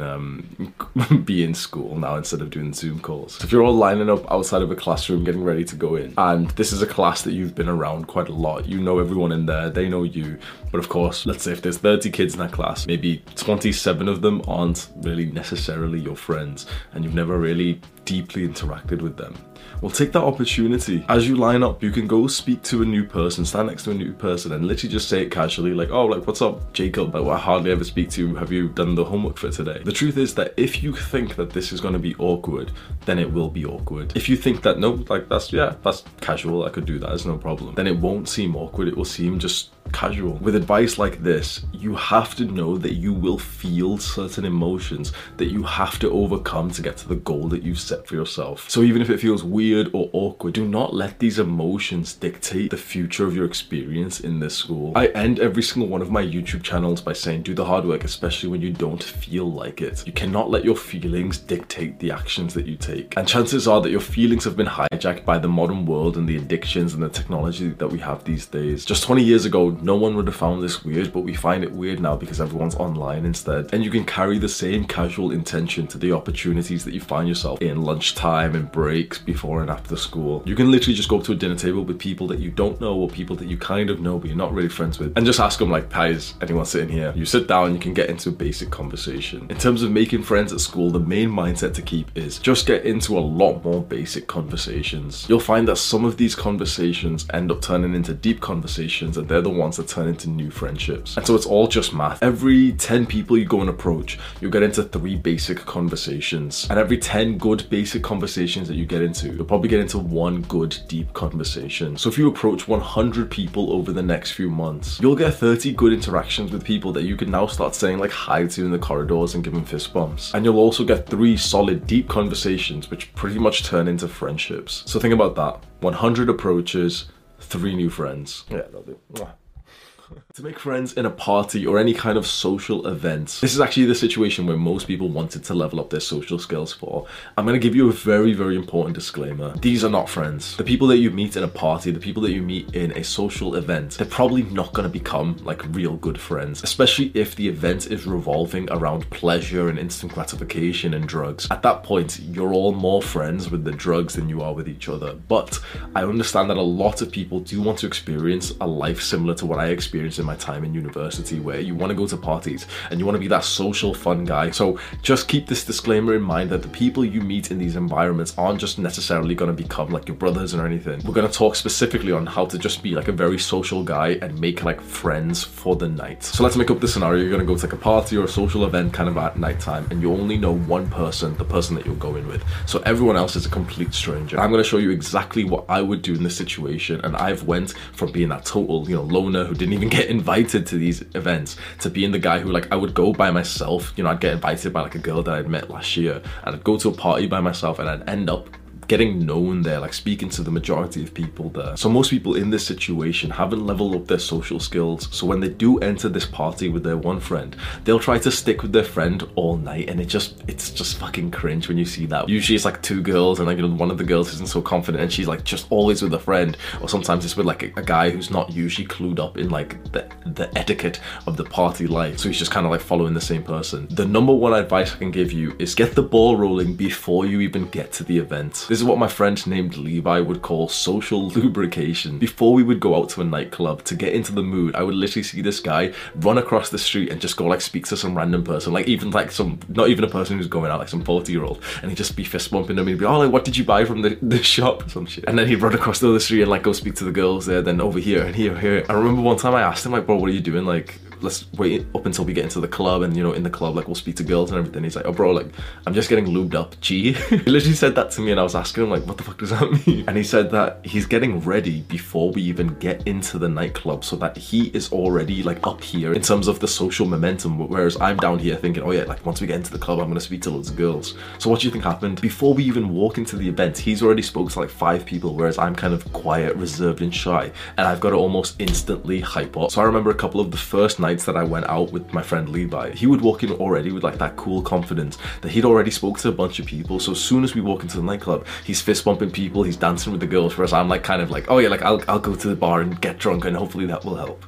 Don't be like me in this situation. I copied this idea from him, and I've done it with every single night out, every single social event since. Get socially lubed up before you get to the event. So let's say you have a party tonight and you're gonna get there for like 10 p.m. It's gonna be one of those like late night ones. Before you get to that specific venue, let's say it's someone's house and you're walking there, start to speak to people on the road. And even before that, let's say you're in the shop to buy alcohol for the night, speak to the shop attendants more than you normally would. Speak to the person who's like looking at the wine and say like, oh, which one are you gonna get, bro? Like, I don't like wine, which one is good for me? Ask like random questions to as many people as possible. On the walk to the actual party, give people fist bumps and just hype up more and more and more, so that by the time you enter the doors of the party or the social event, you're just so much more in that flow state. You've hit the momentum, the ball's rolling. Now here's the very important part. Like we said near the start of this Skillshare class, your first impressions are incredibly important. So you could walk in and you could, you know, speak to the host and just kind of like, you know, stand around awkwardly, like pretending that you're like, you know, reaching into your bag and, oh, I've got to check a message, fuck off, bro. Don't lie. Don't do this bullshit of walking into a party and pretending that you've got like some important message to reply. No, you don't. You walk in and immediately set a nice vibe with as many people as possible, and the easiest way to do that is either a fist bump or a high five. Go around every single person. You don't even need to like say much. You can literally just go around every single person and everyone's gonna remember you. If you're visualizing this right now, of course, a couple of the girls there are gonna find it weird. They never really fist bumped a guy, but that's still gonna get you remembered, and it's still gonna start the momentum for you to be able to speak to as many people there as possible. That is so much better than the guy who comes in a quiet mood and just kind of awkwardly, like, you know, brushes up next to another guy, be like, do you go to university, bro? Where are you from? Don't do that shit. You want to be more of the social butterfly, if that is your goal, to like be in the middle of the group. Now the weak part of your mind, the Jeffrey part of your mind, just said, oh no, I wouldn't like that. I don't want to be the social butterfly. I don't want to be the center of attention. Fuck that, bro. Unless you have specifically already experienced this life many times, unless you've already got like a huge social skill experience, that is weakness. That is an excuse. Do not allow your brain to convince you that this isn't the life that you want. You know, you don't want to at least be able to be the guy who almost feels like he's at the center of the party. If you've experienced that life many times, or at least a couple times, and you didn't like it, fair enough. Be truthful to yourself right now. Have you truly experienced that life where you've walked into the party and you are like the life of the party? Because if you haven't, do not listen to the part of your brain that says like, oh, like I wouldn't like that, because you simply don't know. Why don't you at least level up your social skills, get yourself in that position, and then see if you'll like that or not. I've heavily reduced how much I party because I thought it was quite detrimental for me. I really overdid it. I was taking a lot of drugs, I was going out, I was drinking, I was staying up late, it was messing up my progress in the gym, my mind,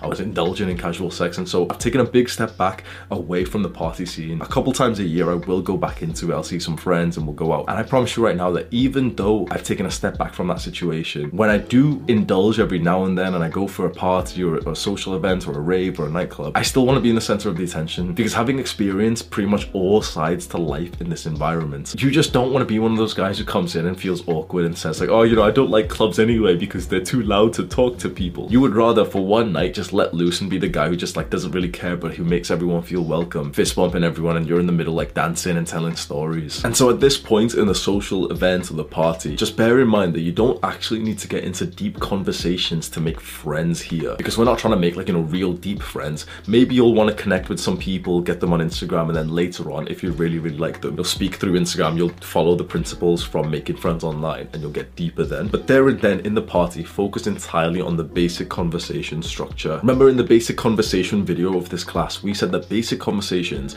are about the right here, right now. Don't be the dweeb who comes in and says like, oh, what do you study in university? What do you do? Don't ask those boring ass questions. It's more like you literally just go up to someone like, I like your jumper, I like this, I like that, did you see that? Have you seen this thing? Like, have you seen that guy over there who just threw up? You want to speak about what's happening right here, right now, plus telling funny, interesting, exciting stories. A lot of young guys don't have the confidence for this, but if you have a couple of like exciting, interesting stories, it almost feels kind of cringe to, have like a story ready to like tell people. But the truth is, it makes you a very captivating person. You should at least have like some things that you've done. I don't recommend lying because you're just a dweeb if you have to lie. This is more like, okay, go and live like an exciting life. So for example, with one of the last parties that I went to, I told the story of what happened to me when I went to Croatia. So imagine that every year the sports clubs in university go on like a big trip. They tour to like some place and they party and they just do like a bunch of like stupid stuff. I was with boxing, we go to Croatia. The short version of this is that imagine like a 35-hour coach ride. It's so uncomfortable. We get there and after the first day I get deported. Now see what I've just done there. I could have just told you, oh yeah, I tell them the story of what happened in Croatia because I got deported. I could have just told you the facts.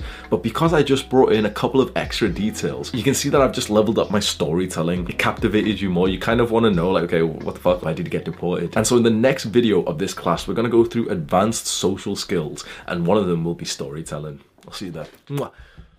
For this final video of the class, we're going to go through advanced social skills and we're going to speak about leadership, charisma, and storytelling. If you feel like a total spurg and you're just new to social skills and you already feel a little overwhelmed by everything that we spoke about, you don't even need to watch this video just yet. If I was you, focus entirely on like the basic conversations, the deep conversations, the eye contact, smile, the basic principles, because if you focus on them, you'll actually see a higher improvement to your social skills rather than being like the guy who confuses himself and overwhelms himself with these advanced ones. Let's talk about leadership as a social skill. I think some of the best advice I've ever given on YouTube and on Reddit was a phrase that I used to say, which was be the initiator. This one phrase means so much to me and a few people have literally gotten in touch with me, like sending me like paragraphs saying that it's changed their lives. Be the initiator. Once you have the fundamental social skills down and you kind of understand, eye contact, smile, basic conversations, deep conversations, you're kind of socially clued up. Now it's time for you to take a huge step forward. Be the leader. Be the initiator of the action. By going out there and approaching someone, you're already the initiator because you're the one who's taking action. But let's now start making plans. Most people stop way before this and that's why they never get like a vibrant social life and they especially never feel like they're in the middle of that social life. By the phrase be the initiator, what I'm saying is that you are the one who initiates, you are the one who makes the plans with someone. So you're the one who takes action, approaches someone, has a basic conversation with them, a deep conversation, you get their number, you reach out to them first, and then you make plans and invite them to it. The first time that I ever did this was in my second year of university, where I started hosting the pre-drinks and the after parties. So in the UK sort of drinking degenerate culture, we have pre-drinks, which happens at around 8 to 9 p.m. and it's like everyone comes to like a flat, just like drink there, listen to music, and then we all go out to the club. And the club finishes at like 3 a.m. and then usually like the total like degenerates will come back 3 a.m. to like 5 or 6 or 11 sometimes and go back to like some flat. And so I started hosting that shit, and of course this is a degenerate thing and I'm not telling you to like emulate exactly what I did, but the principles I used were effective. So take the responsibility yourself to bring people into your plan. I remember being in my boxing club, and outside of boxing, I was already going out with like 1 or 2 friends, and of course we'd drink together. But it was the time in boxing when we spoke to like 2 other guys and I told them, me and my friend are going to drink tonight at my place, you guys may as well. And more guys wanted to come join us for that. And then there was points where I would literally have like 7, 8, 9, 10 people in my room before we were about to go out. And of course everyone is kind of aware, like, yeah, it's your room, you're the one who's invited them, you've texted them the details, you've invited them up, you're the one who's like, gotten cups and like I've got like a nice like beanbag chair, I've got music playing, I've got lights and everything. And it sets this like personality for yourself where you feel like, oh, like I'm the host. how did this even happen? Like, I'm actually the one now who's like, people have come into my place and they're like thanking me for bringing them around. So how exactly do you be the initiator? You need to be the one who's making plans with everyone else. At the start of this Skillshare class, the first video there is my social skills story. And I told you briefly about like the new fancy gym that I started going to, and I started a hiking club, and we're all gonna go hiking next Friday. But I'm gonna make that first, like my social skills story video after that. So I'm speaking before it right now, but we're gonna go hiking next Friday. I'm the one who's organized that. I've made the group chat. I've added like 15 people to the group chat. And every time I go speak to someone new and we hit it off in the gym, I tell them, oh yeah, by the way, like there's a hiking club from this gym and you can come with us next Friday. And I see their faces light up, because I want you to think about that right now. Like, really visualize, imagine you're speaking to some guy in the gym and you're having a really good conversation, and he tells you, yeah, like, oh yeah, a bunch of us from this gym are gonna go hiking next Friday. Would you like to come with us? You'd feel phenomenal if you got asked that question, if you got invited to that. So why don't you become that guy? Because you can, passively drift through life. You'll meet these like cool, fun guys who invite you to do stuff maybe once a year or so. Obviously it's averaging, right? And like some random guy will approach you or stuff. That will happen every now and then. But what if you become that guy? What if you're the guy who's making the plans, who's inviting other people, and that same feeling that you just visualize yourself having, other people will have because of you. So you make plans for something that you want to do. Maybe you want to go do it alone, or maybe you want to do it with like a close friend, and you two are definitely going to do it. So let's say a hike. You and your friend want to go on a hike next Friday. That plan is set in stone and you already know what's going to happen. Then just be the person who start openly inviting other people that you'd like to join you, and really think of the other people. Really think like, for a fact the majority of people in a gym are going to be down to hike, because obviously there's a level of exercise and challenge. But also, for example, when I invited people to this hike, I also would ask them questions. Oh, where are you coming from? Do you have a car? Do you want to join us in our car? People really appreciate that. Not only that, when you're the leader of these situations, you're the guy who's planning it, you're the group chat admin, you're the only person who can add people to the group. Like, it makes you feel good. And maybe it's like, vanity thing, but it feels fucking awesome being in that position when you've been down here. So be the leader, be the initiator, take action. You approach them. You invite them into the fun. The second advanced social skill is charisma. Think about a charismatic person. What do you see? What are they like? It's a person who's totally present, who's like literally focused on the person that they're speaking to. It's a person who's confident. It's a person who's friendly, who's well known. Charisma is kind of like putting together everything that we've learned into one big package. And how do you become more charismatic? The author of the book, The Charisma Myth, gave 3 pillars of charisma, and we can level each one up individually. There's presence, warmth, and power. We've already spoke about presence briefly before. Presence is like mindfulness, it's total focus. It's not allowing your thoughts to wander off. It's like being focused on the person that you're speaking about and not looking away from them. Imagine if I recorded a video like this and I just kept on looking around, it wouldn't have the same impact. Because I speak directly to the camera lens, but I speak to you as an individual. There's a level of charisma that I'm emitting as I record these videos. And again, to increase your presence, just get into meditation. Any of the apps, literally any of them, don't overthink it. Download any of the meditation apps and just start giving it a go. Remember, it doesn't have to work right now. A lot of people get confused by meditation. You've heard of all the benefits and all the entrepreneurs do it and stuff, but then you give it a try, it doesn't seem to do anything. It's just annoying and you feel like, no, I can't meditate. It's kind of like going to the gym. You can't go to your first workout and expect it to feel good. You can't expect to see results from that. But the person who just blindly shows up to the gym a couple times a week for a couple of months makes quite significant progress. And of course, it's you hit the ground running. After you've been doing it for a couple of weeks, you start learning some things, you start researching more. Right here, right now, if you're not consistent in meditation, just download one of the apps, any app, follow any of the meditations every single day, and just don't overthink it. Within some time, you'll start to understand it, you'll get an interest for it, you'll find yourself automatically searching for content on meditation and presence. You'll read books on it and you'll start to learn more and more. Presence is a very beautiful thing, and it's a big part of being charismatic. The second part of being charismatic is warmth. Warmth is kind of like you liking the other person. Visualize a person who you deem as cold. You probably see some person wearing a suit who looks stern, and maybe he's a respected leader or something, but he doesn't really make you feel good. Imagine the same person, but now they're warm. They emit warmth. Suddenly you just like this person so much more. We love people who are warm. It's like the elderly black woman who calls you sugar or baby or honey. It's like the old man who fully smiles at you and says good morning. It kind of just gives you a flash of what times used to be before technology. When someone is warm towards you, you automatically feel quite warm towards them. It shows we have a weird spiritual level of love and connectivity to each other, and that's a beautiful thing. But warmth by itself can sometimes be seen as weak. So, you know, you visualize that cold person maybe wearing a suit, and we kind of respected that person, but the moment that we imagined them to be warm, we kind of assumed that they were less respectful, that they were less powerful. That's why the third and the very important pillar of charisma is power. You need to have power coupled with warmth and presence. Presence and warmth by themselves makes you like, yeah, like, you know, a nice person, a kind-hearted person, but this type of person doesn't really like lead. This isn't really like a great leader. Combine these with power. So for example, on my YouTube channel, I kind of have like all the power. I'm like the leader. If I go join some random club like chess, and I'm not good at chess, then I'm gonna have quite a low level of like power or value of like status in that place. And so I will emit less charisma than the guy who's like the grandmaster. To improve your power, you've just got to become better at the environment that you're currently in. And of course, other things will help. So again, in like the chess club scenario, just because of the fact that, for example, I've built my body, I'd have a certain level of power emitting from me because I've got like a visual cue that shows like strength and dominance. And finally, the last advanced social skill that we're gonna cover is storytelling. I think storytelling is actually one of the most important parts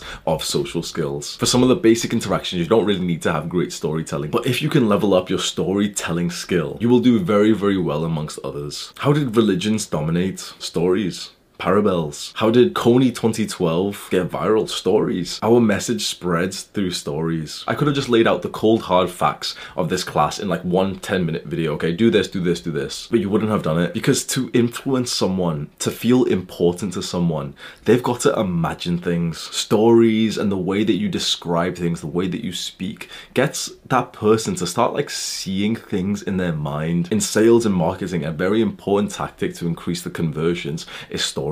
You have to get them to visualize, to see them using your product in their mind. And the same is true when you're trying to make friends. You have to get them to like visualize you guys together as friends. And if they've done that, then yeah, like you're gonna end up being friends. But when you tell a story, especially in a group, in a party, in a social event, you are captivating. Every single video that I make on YouTube, I tell a story. So how do you get better at stories? Well, it's practice. Just like everything else. I know that's the unsexy answer, but just like everything else, storytelling is just a skill. And for the majority of people, we just haven't really practiced this skill. So bear it in mind, to become better at telling stories, tell more stories. You'll find which part of your story captivates the audience and which part they kind of turn around and, you know, you lose their attention. And it's like every time you do that, you're getting like experience, XP in like the storytelling skill. And once you get to level 30 in this skill, you're able to like hold everyone's attention. But let's also break down what makes a good story. The step 0 of telling a good story is to actually think about your audience. Think about what they'd relate to. So in fact, you know, I told you about the story that when I go to social events and parties, I tell a story of me getting deported from Croatia. The reason why I almost always end up telling that story is because it's related to drugs and partying. And so when I'm in the party environment, the people there relate to it. And if you're wondering, like, yeah, I got deported, not necessarily deported, but I bought MDMA, which is like a drug, from someone there. It's all like, you know, big party scene and everything. And I'm like in a friendly mood. I'm handing out to people. Everyone's so happy. I'm like, oh my God, he's giving out away free drugs. And one of the people that I offered it to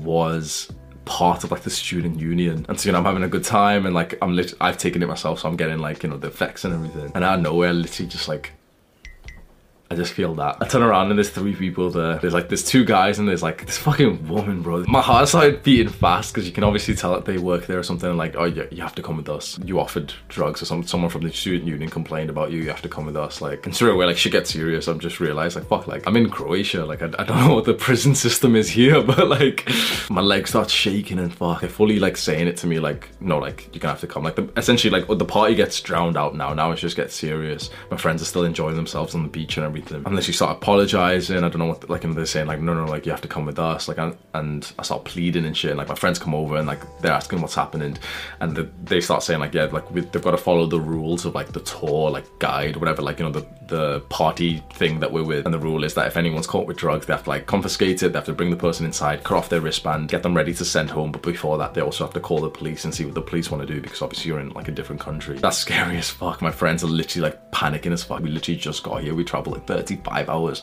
to get here. We're probably being nice, and like the 2 guys, I'm looking at them and I'm saying like, bro, like, I'll throw it into the bin, or I'll empty it out into the bin. If you go get me like a bin bag, I'll literally just go around the beach and just clean up like the rubbish here. I'm like fully pleading them, and they actually look to each other and they're like, that's actually quite reasonable. Like, he's literally saying he'll clean the beach, he'll sacrifice on the night of fun whilst he's on drugs to clean the beach. And so they're like, oh yeah, yeah, fine. So I'm about to empty it out, and the woman fucking grabs me and she's like, no, like, we have to follow the protocol or some shit. I don't know, she's a manager or some shit. We have to follow the sideline or some bullshit like that. Fuck, man. I remember it's like the longest walk back to like the hotel that we were in. It was only like 5 minutes away, but it felt fucking long. They took the pack of drugs that I had, the pack of MDMA, the bag, but I still had another one in my pocket that was full. And I was literally on the way there, I was trying to think, okay, can I like, because they were walking next to me, like looking at me and shit, I was thinking, can I like sneakily like take out my pocket and just fucking yeet it to the side of the thing? And I was literally thinking that for like minutes. At this point, like my friends are walking with me and they're probably like one of the girls I was with. Like I just only met her for this party tour thing, but she's fully crying her eyes out, like fully like pulling the guys and telling them like, no, like, you know, let him stay, we'll do this.